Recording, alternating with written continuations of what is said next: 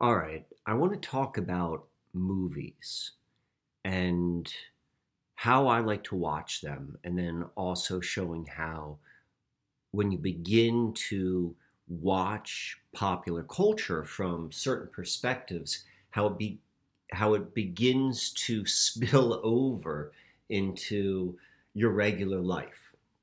So I want to begin with Matt Damon. I was first introduced to the idea, I don't know, like 10 years ago, was it? When I first started following Chris Knowles, and he would talk about actors being archetypes, and that archetype will show itself throughout all of the different films in which they do. And the most obvious example that I recall from Chris's work had to do with Brad Pitt, and how Brad Pitt is this archetype of death. And then when you begin to go and look at his full catalog of films, you begin to see how that shows itself over and over and over again. So then that really resonated with me. And then I remember seeing a video, and I don't recall who did it, but they showed the link between the movie Back to the Future and the movie I think it was called The Wire, and it showed how this story, which was told originally told in the 80s with Back to the Future, which had a lot of interesting predictors of 9/11, and then how that linked up to the movie The Wire, which was, I think it was called The Wire, in which it was like a fictional history of the guy who walked the high wire between the two towers. And I have not seen the movie, but I'm familiar with the concept. And I saw this video and it linked the two, and I was like, wow, that's awesome. And then that inspired me to kind of combine those two different ideas and then look at how different actors have a continuous storyline throughout the different films which they're in. But it's happening on a deeper level. Like, it's not obvious, but as soon as you can see it, it does become obvious.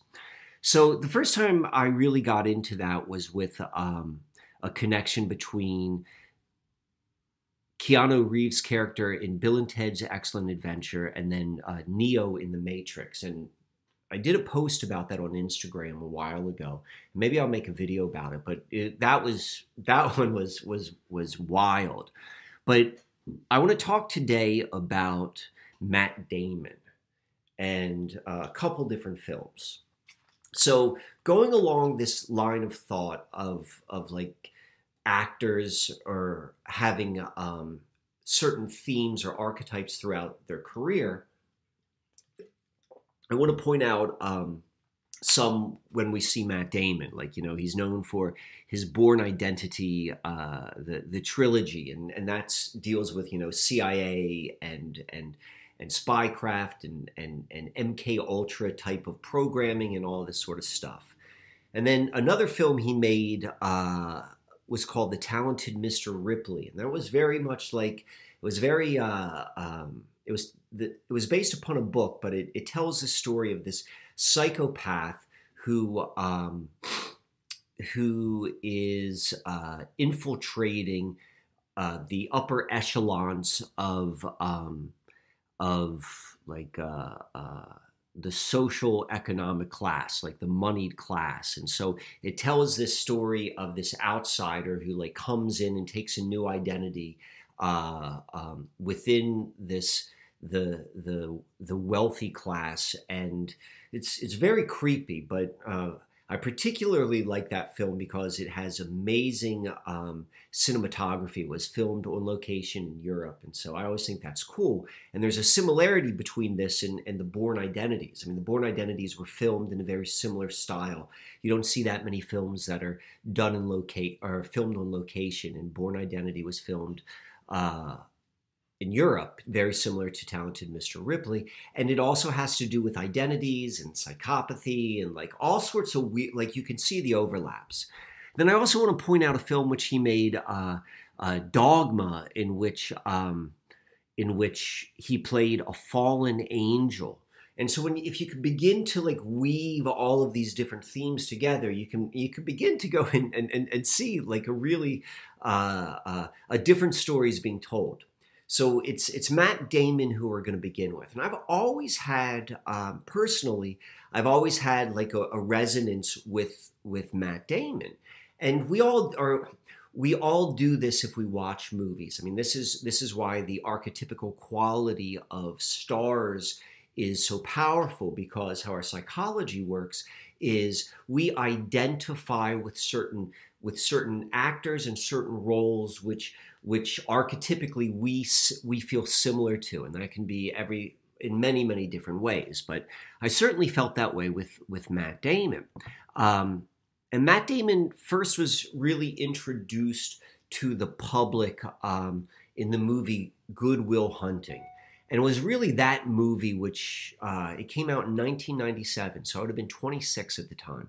And it was, it definitely was a movie which affected me. And the very fact that its release date is my birthday. Like, there's all these sort of things. I don't know if I knew that at the time, but there was this resonance. And if you haven't seen Good Will Hunting, I'd recommend to go see it, because this is also where Matt Damon was introduced to the collective consciousness. So I'm not certain exactly like the nuts and bolts of like how much planning is done when stars or celebrities are rolled out to the public, but the stuff is, nothing happens by chance. So Matt Damon and Ben Affleck, they were given the doors were open wide for them for being very successful in the Hollywood industry, and it's because this movie Good Will Hunting, which was directed by Gus Van Sant, who really took the script, which is accredited to Damon and Affleck, and he made it into a really good piece of storytelling. But and Matt Damon and Ben Affleck they got, I believe, they got the Academy Award for Best Screenplay. And whenever you get an Academy Award, like the doors are more or less opened up for you. What's interesting is I'm telling this like right around the Harvey Weinstein time. And Weinstein was the guy who made this movie happen. It was Weinstein's first really big studio. It was Miramax, and when Miramax first came out, like the films were all like really good. And Weinstein, as the principal of that company, he literally had the ability to green light people and literally turn their lives from just being a regular person to like, now you are now a star. And maybe there's more to it, like cloning and all that other stuff. I don't know. But like that on the most basic level happens, and he has that capability. And this was done for Matt Damon and Ben Affleck. And if you go and you look back at the history, you can see like they were always tied at the hip. And so Harvey Weinstein made this happen, and this is how he was introduced to the public. And so we can go and see earlier what some of the then films which he did. And we know that this is the seed where he began. The themes in those, like the Bourne Identity and The Talented Mr. Ripley and Dogma and other films, but those are the ones which I want to focus upon. We can see the themes which they share there, and we can see where they began in Good Will Hunting. And what we see in Good Will Hunting is you see this spectacular mind. This was around the same time as the movie The Beautiful Mind came out. So there was a lot of like consistent messages and programming of a certain type of ability to see the world. And this Matt Damon character was, he was from like this horrific background of torture, and he was an orphan, and like all, like just everything which you could imagine if that was a real person, like, you know, all of what that would do to them. And he carried all of the emotional scars that would come from someone who would have this type of experience.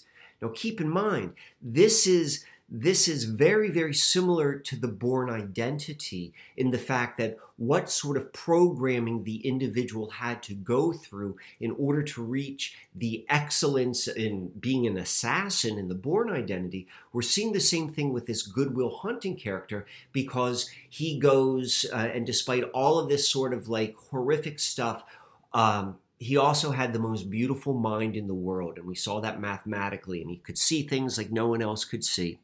And the movie then kind of follows him through going from like this really kind of dead-end future with this Rolls-Royce ability, and how his life kind of was twisted around, and he got new direction as he also began to address and heal his deep emotional scars. So all of this is set up. How long have I even been talking to? So 11 minutes is set up, because this is where we're going to go to. We're going to go to the movie The Martian. And so, as I indicated, I always had a thing for like Matt Damon films. You know, like that character resonates with me, and all of the and that actor resonates with me, and the movies which he's done, it resonates. I'm interested in it. And about, I don't know, like a year ago, my partner Jenny, she was saying, you should see the movie The Martian. And I have an aversion to like space movies.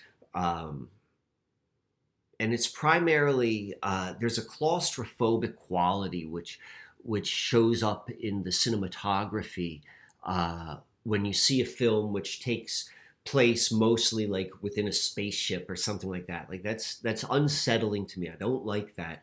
As just like consuming esoteric entertainment, if you will.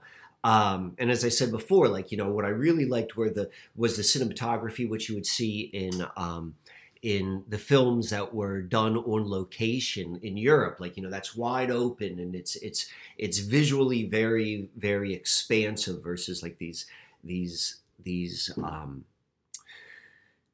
space films, which can often take the majority of the film happens on a spaceship. I just don't like that. So I had an aversion to The Martian. I remember when it came out, and I was intrigued, because I'm always aware, like there's certain actors and actresses that are on my radar, that I just note what films they're in. So when The Martian came out, I was like, you know, there's part of me which was interested in it, because I like to follow the different films which Matt Damon does. And I know it was really well received, but I could never go and see it because of the whole sort of space thing. And then I saw it, and one, it wasn't nearly as claustrophobic as I thought. I thought it was like, you know, in terms of like storytelling, it was like, I got it. It was a good film. Like I was intrigued by it. It kept my attention. But what I really like to do when I watch films is I like to make these connections. And so I always go back to certain touch points in terms of like what you're going to go and compare, like one of these etheric lines within an actor's filmography. And one of them obviously would be Good Will Hunting. I said how much I enjoyed the film, both like from entertainment, but then also like for a lot of different reasons. And when I'm watching The Martian, it became so evident, more than any other sort of link I've ever seen. I'm like, oh, this is who Good Will Hunting became. And what we're beginning to see are different, you know, maybe we could call them timelines, maybe we could call them trajectories.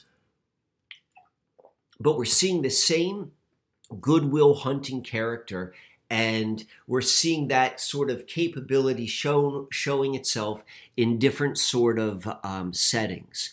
And if you'll notice, they all have to do with the government and the military or military industrial complex. And that was a major part also within Good Will Hunting, as there's a very famous scene where he goes and is interviewed by the NSA. And he basically breaks down why he has an ethical problem with like how the NSA works. So then we go to The Martian. And so in The Martian, we see the Good Will Hunting character. And what we know about Good Will Hunting is he's got the most amazing mind. And this Martian character who is left by himself and forgotten on Mars is able to show this type of like unbelievable ingenuity and creativity and precision to like solve all these like amazing problems. So we see that similarity. And then you begin to realize like the character of the Martian is a demonstration of a lot of the characteristics of Good Will Hunting. Specifically, like the sense of humor. Like Good Will Hunting had this very like, it's like almost an aggressive sense of humor, like making fun of like the people he cares about most. And this character has the same type of humor. That was a big part of both of those characters. And then we see that both characters have no family. So that was another similarity. And then we also see that the characters were immensely loyal to their friends. And so you can begin to see this is how they link up. And we see, and it would make sense also, like, you know, a Good Will Hunting character who did not want to go and apply his beautiful mind to the system, particularly like the military industrial complex system. He goes and applies it to NASA, and he applies it through the field of botany, something which, you know, cannot be used to hurt people. Now, if you know kind of how the real world works and how Hollywood works, you also know like there's all sorts of embedded like, you know, pro-government propaganda. And so this is it too. Like, you know, it's reflecting back upon itself. It's implying like, you know, NSA is bad, but NASA is good because he works for NASA. And if you know the connections, you'll know like, you know, it's the same thing. But, you know, that aside, we're going to go and say this is the subconscious narrative which is being put out there. And they're telling this like this is the Good Will Hunting story where he reaches his full potential and as a human being. And, you know, the Bourne Identity was a different Good Will Hunting sort of character where he became the world's greatest assassin.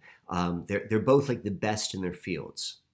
And so I saw that, and I could go on probably. I was thinking about doing a full presentation just on those similarities, but all of this has been in the back of my mind, and this is all like the buildup. So I've been following this kind of this, as I said, this Matt Damon story, and I really got this really, really strong connection when I saw it with The Martian, and I felt really good about it. Like, you know, I was like patting myself on the back. It was something I had a strong internal feeling about.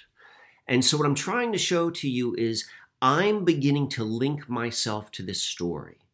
And we all do that. This is how like part of the magic of like popular culture is we begin to connect our own stories into these mythic tales which are being told. And it's all happening on this deep, deep subconscious level. But when I'm pointing it out, you'd be like, okay, yes, this is how it works. This is how it's communicated. So I'm hooked. You know, that's one of the things that happens when you go and you look at these films this way. You know, you do get hooked into the system, and I don't know if that's necessarily good or bad. If you have an awareness, you can navigate it with more clarity, and that's what I try to do because ultimately I am part of the system. I am using a computer. I was born during this time, so that's my personal approach with this. But I definitely think that if you begin to apply this in your own life and seeing like, you know, who are the actors or the films which speak to me, and how can I follow these threads? You'll begin to see this in your own life, and that's what this is. What I want to demonstrate here is how this circles back. Okay, so I said that I had a difficulty with The Martian, and I saw it and I was pleasantly surprised. So shortly after seeing that, Jenny says to me, she's like, you know what, maybe we should see Interstellar. And I was like, definitely not. I do not want to see Interstellar. That is, I'm thinking in my mind, that's going to be so friggin' claustrophobic, and I don't want to watch it. But I knew that Christopher Nolan did it. And Christopher Nolan is another one of these characters in the Hollywood story, because they all are characters. You know, we're given these characters, but Christopher Nolan is a character, and his style of filmmaking is intriguing to me. I think he's a very, very good storyteller. There's always like kind of a dark element to it, which I find intriguing. And the dude knows his stuff. And so if you're able to recognize symbology and deeper messages, like his films have a lot. So I know that Interstellar is connected to that, but I was a little bit put off by Matthew McConaughey. There's as an actor, I've got a following him. For me, there's a strange dynamic I have with his body of work. There's certain roles which I really like, and I'm very familiar with his body of work. And like Matt Damon, he has a very, very well established like seed introduction to the American public or the collective mind, and his was with the movie Dazed and Confused. Another film, very, very worth watching again, particularly from the perspective of this being a film which is, you know, a major piece of magic of, you know, whatever you want to say it. We can have some hindsight to it. But anyway, so Matthew McConaughey, I've had a different type of awareness and connection with his movies, which he's been in. And it's not always the most positive. I don't resonate as strongly with his work as I did with Matt Damon. So that was kind of like I didn't want to see it because he's the star of that film. But I eventually saw it, and just like the Matthew McConaughey film, it was not what I thought, or the Matthew Damon film. It was not what I thought, and it was a good film. Like it was an interesting storytelling film. But now this adds in like a whole nother layer into this plot. And the point I'm trying to do is, one, to like, you know, it's an interesting story. So I want to share that. Two is I want to show how